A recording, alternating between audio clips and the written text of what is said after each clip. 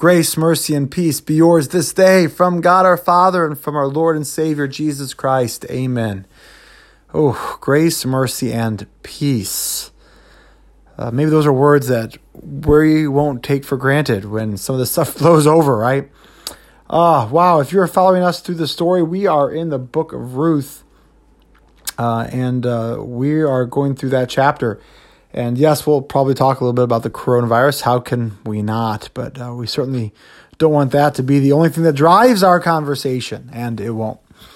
I remember when I was in college, gearing up for one of our final exams, I was rushing through everything around me, looking through the desk, pencils, looking through the drawers for a pencil, trying to find something I could use to take the test. And I was already late, so really I was just in a big hurry. Looked through my book bag, checked to see if I left it inside of one of my books. I even emptied out the laundry because you never know. I might have had one in my pocket. And finally, I was frustrated. I remember my roommate saying, "Jake, what are you doing?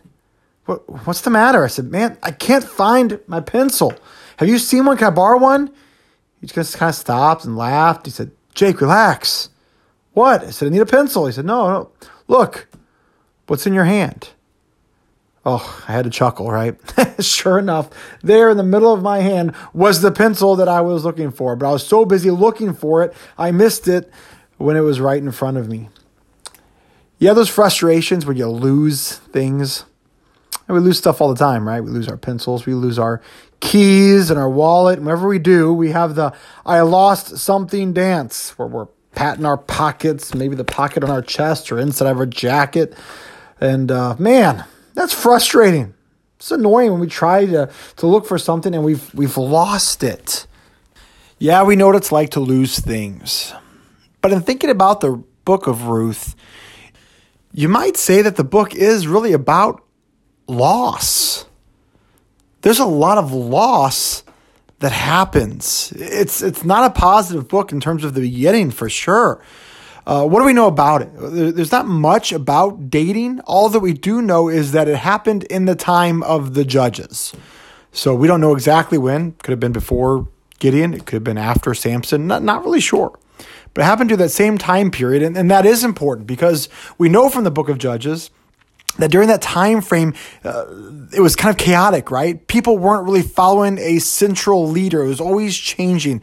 They were always falling and worshiping the false gods. And there was this times of things being in a high note and times when it was ultimately chaotic again, where they were able to rule and reign well in Israel, and then others were ruling and reigning in Israel. This back and forth kind of situation. And we also see a different refrain in the book of Judges, where it says everyone was doing right in their own eyes. So everyone was doing what they thought was good. But there wasn't a central law or central teaching or a central leader that they were following. They certainly weren't following God. So if you can imagine what every single person was doing was what they thought was right, man, that would be chaotic, right? Almost kind of like, what we see people doing now, morally speaking, doing whatever they wanted. So it's in this kind of thing where this is all starting to happen. And so that's where maybe it doesn't seem so hard to believe that this is taking place, because in a lot of senses, God was allowing this to happen so that they would return. So this is one of those moments, as during the time of Naomi and Ruth, where the land dried up, famine in the land. And that's not uncommon. We see it happen with Abraham. We happened during Jacob's time, where Joseph finally rose to power, and it's happening here too. A famine in the land, but that says something, because it means that this land that was supposed to be flowing with milk and honey, remember that was the promise. It's not flowing with milk and honey anymore. It's stopped. And so where is Naomi going to go with her husband, Elimelech? Great name, right? It means God is king. Oh, great name. God is king. He's the one who's in control. He's the sovereign God. So what are they going to have to do? Naomi and Elimelech, God is king, they're going to have to take their two boys.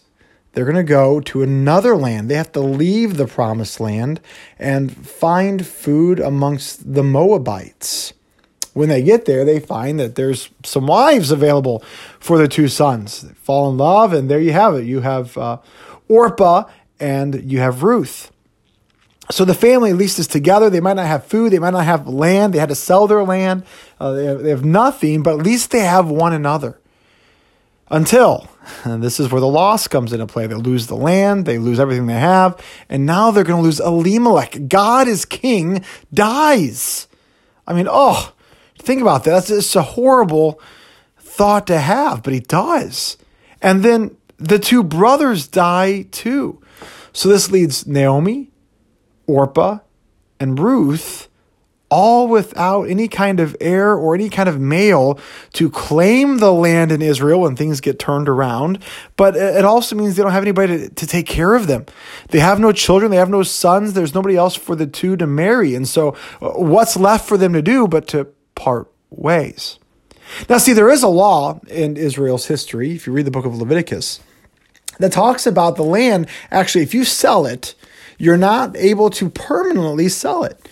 You will be able to get it back. If you have somebody set up as a kinsman redeemer, somebody that belongs to the family, a brother or something like that, they can then purchase it for you, and they can also kind of allow for a future family to be made through this individual on behalf of the brother by marrying the daughters and so on and so forth. But unless you have that kinsman redeemer, you really can't get the land. You as a woman, you're not able to own the land. So there's really no reason for Naomi to bring the two daughters back.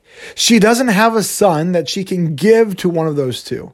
She doesn't have an heir to the land. There's nothing she can offer them. So what she tells them is that Orpah and Ruth, that you should go home.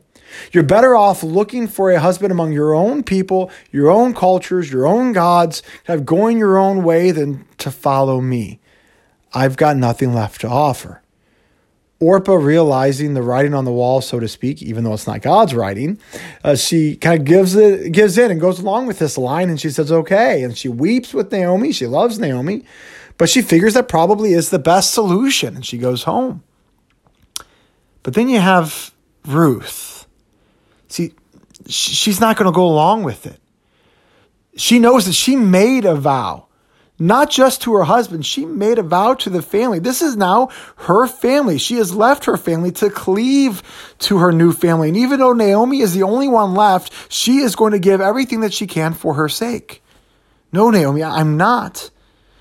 Your land is my land. Your people are my people. Your God is my God. This is a confession that she has made, and she is not going to back off from this. And we are going to see that God is going to bless this great confession. Not only is he going to bless Ruth, but God is going to bless Naomi as well. By this act, Naomi and her line is going to be saved. How? Well, that's the next part of the story. We see the great promise that's being made here, but then we're also going to see that this story of loss is turned into a great story of redemption, where Naomi and Ruth come back. They come back to the land because they hear that things are going well. So they do what anybody would do in their circumstances. They're going to glean the fields. This also was something that God had put in place for the sake of the widows and individuals that don't have families or land. Gleaning basically went like this. After a family or the individuals that owned the land went and harvested their food, other people in the community had the chance to go out and pick up anything that was dropped. That was part of the rule. So if you were harvesting your land and you dropped stuff on the ground, you weren't able to scoop it up, you were to keep going and leave it there for the next group, so to speak. And then after the widows and the orphans were allowed to go through and pick up the things that were dropped, then you'd have the sojourners, the people from other nations who would come, and they would follow afterwards, and they could kind of pick things up too. Now, here's where it gets kind of bad, is that sometimes then the people that were last, the sojourners, the foreigners, they weren't always treated with respect, especially, let's just say, in moral circumstances. And so Ruth is really putting herself out there because she's not technically an Israelite, even though she was married into the family. So she kind of keeps her distance and she takes the later shifts, so to speak. But one day in the midst of gleaning, she catches the eye of Boaz. Now, it doesn't actually say that he is interested in her or anything like that, but she certainly catches his attention. And he asks the people there who she is. And they say, well, this is the daughter of Naomi. And people know of her. They've realized the commitment. They've heard about her. So she's known. And Boaz thinks this is very interesting. And then he instructs the people. He says, let her remain with the people. Let her remain with the Jews. It's okay. Don't let her stay behind. And he tells Ruth this as well. Don't stay behind. Go ahead and come on up. We don't want anything to happen to you. But then he also says something to his people. He says, you know what? If you see her, go ahead and take a stalk or so and give it to her. You don't have to wait for it to fall on the ground. Give her some of it. She's doing a noble thing, and take care of her. And by the way, this is what we're called to do too, is to take care of people, to be concerned for our neighbors, to love those who are entrusted to us, who aren't as well off or who aren't as cared for, people that we can love. This is what we're called to do. It's a great law that's put into place. And it's an even better law when it's actually kept. So finally, this is great, right? Ruth is ecstatic. She goes home. She tells Naomi everything that's happened. And Naomi just all of a sudden starts to think about it and says, who is this that talked to you? And she said, well, his name is Boaz. Oh, says Naomi, this is great. He's actually kin. If he chooses to, he can be our kinsman redeemer. So what that means is that basically he is from the same family as Elimelech, Naomi's husband. So if he chooses to, he can take on the family land. But what that would mean is that he would have to marry Ruth. Again, Ruth is a Moabite, a foreigner. This might be something that people don't want to get involved with. It'd be one thing to have access to the land. Sure, I'd love to have access to the land. But to know that I'm going to have to take on another child probably through Ruth, and that child actually isn't going to be mine technically, even though I'd raise it. But this child would be the child of Elimelech, bear that individual's name, and he would get all that inheritance. So when you really think about it from Boaz's perspective, sure, he could learn to love his wife, but he really doesn't get anything per se out of the deal. The land wouldn't stay with his family. It goes to Elimelech. But Naomi says, you need to find out. You need to ask. Dress yourself up nice, put some perfume on, go and lay at his feet when he's out there in the field. Basically, show him that you're available. And bring this stuff up to him and see what he says. He'll tell you what to do next. And so she does it.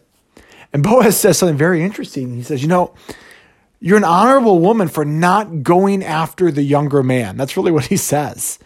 But instead, you're helping your mother-in-law. So I guess Boaz is a little bit older than her.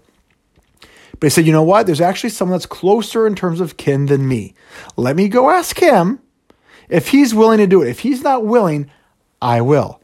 Turns out that other individual doesn't want to marry Ruth. He said he can't. It could be that he has another wife, and of course that wife would get jealous, and we don't need to go there, do we? But here we have Boaz that says, yes, I'll do it. So they get married, and they have a child, and Naomi is taking care of this woman that had the story of loss, how everything was completely gone. Everything was no longer in her name, and she didn't have access to anything. But now, because of the faith of Ruth and what Boaz was willing to do as a redeemer, she now has a future. Ruth has a future. There's now hope. I want us to think about that because we've all experienced loss from time to time, right? I mean, we know what it's like to lose a car, mechanical issues. We know what it's like to perhaps lose a job. We know what it's like to lose a loved one or see that loved one lose their memory. Come on now, we know what it's like to see a nation lose their sense of peace. Yeah, we know loss. We know it well. But this story points us to a bigger one. This story points us to the love of Jesus, where Jesus, coming in the flesh to Mary and Joseph, what would seem like a bunch of nobodies. And of course, this story would seem like a story of loss, where bound about his 33rd year would go to the cross and die. But this isn't a story of loss, is it? No, this is a story of redemption. This is a story of God's plan in place for the sake of his people, while you and I would be people who were lost in our sin, lost in death, lost with the rest of the world, completely isolated from God in our sin. But this story turns into a story of redemption where we are what? Freed from the sins that are entangled us. Freed from the spiritual starvation of this world. Freed from the hands of the evil one. We have been fully redeemed, paid for in its entirety by the precious blood of Jesus. Where you might feel like Naomi and everything of the past has led to the great loss that you have experienced or are experiencing or may experience in the future. But what this tells us is that we are not lost, but we are in the hands of the great Redeemer who vows to redeem us. He pays for us, even if it means sacrificing himself. Even if it means sacrificing himself. Because when the Savior looks at us, he doesn't see his love as being wasteful, but grace-filled. He desires to have a relationship with us. Friends, this is the kind of stuff that we need to be thinking about, that we need to keep in front of us, especially as we are going through times like these, right? In the midst of all of the chaos, in the midst of all of the wondering, we need to turn back to this particular story where we remember that our God has us. Yes, we continue to make good decisions. We use our heads, but we are not lost. We are always in the hands of Jesus. In his name we pray. Amen.